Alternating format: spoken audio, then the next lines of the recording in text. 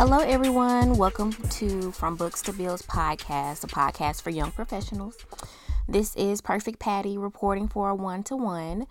This week, I really just wanted to mention an episode that I get a lot of questions about, which is the episode on benefits, picking your medical benefits, dental benefits, retirement plans, and if your company matches them, like dollar for dollar. So many of you may know, but I am transitioning into a big girl job.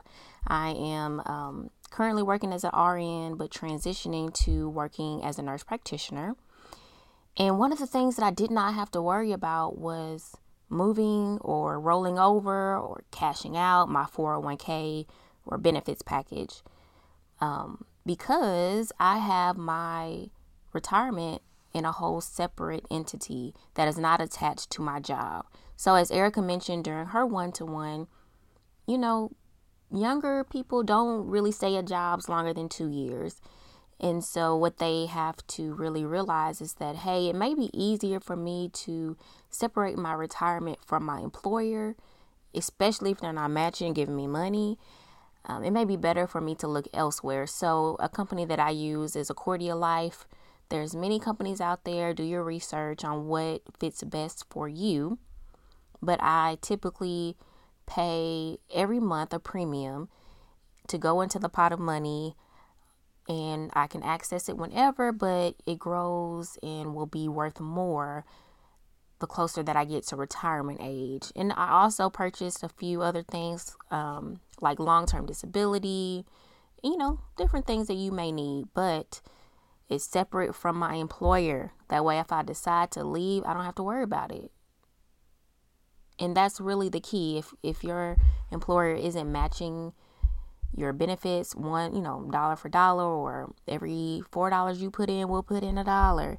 If you don't have anything like that, there's really no benefit to staying with your company's retirement.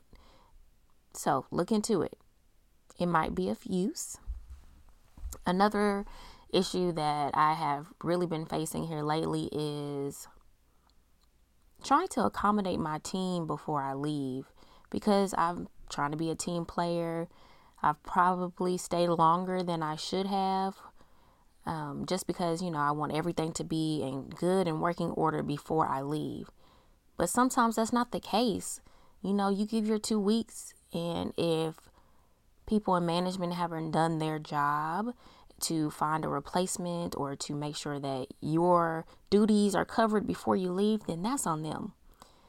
I think I've been more than gracious in staying where I am for longer than I probably should and needed to, because I wanted to make sure that the transition was smooth. However, I don't know if that's what's going to happen. So we'll see.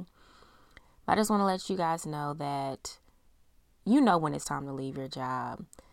When it's time to search and look for something else. So don't feel guilty about leaving. If that's what's best for you, transition into something bigger and better, whatever may fit your needs. We got to look out for us, because the employer, they're going to look out for them. And they could let you go tomorrow. You never know. So do what's best for you. Leave when you're ready. And transition to bigger and better, higher things. That's what I'm telling myself on a daily as I transition into this new position. I'm very excited.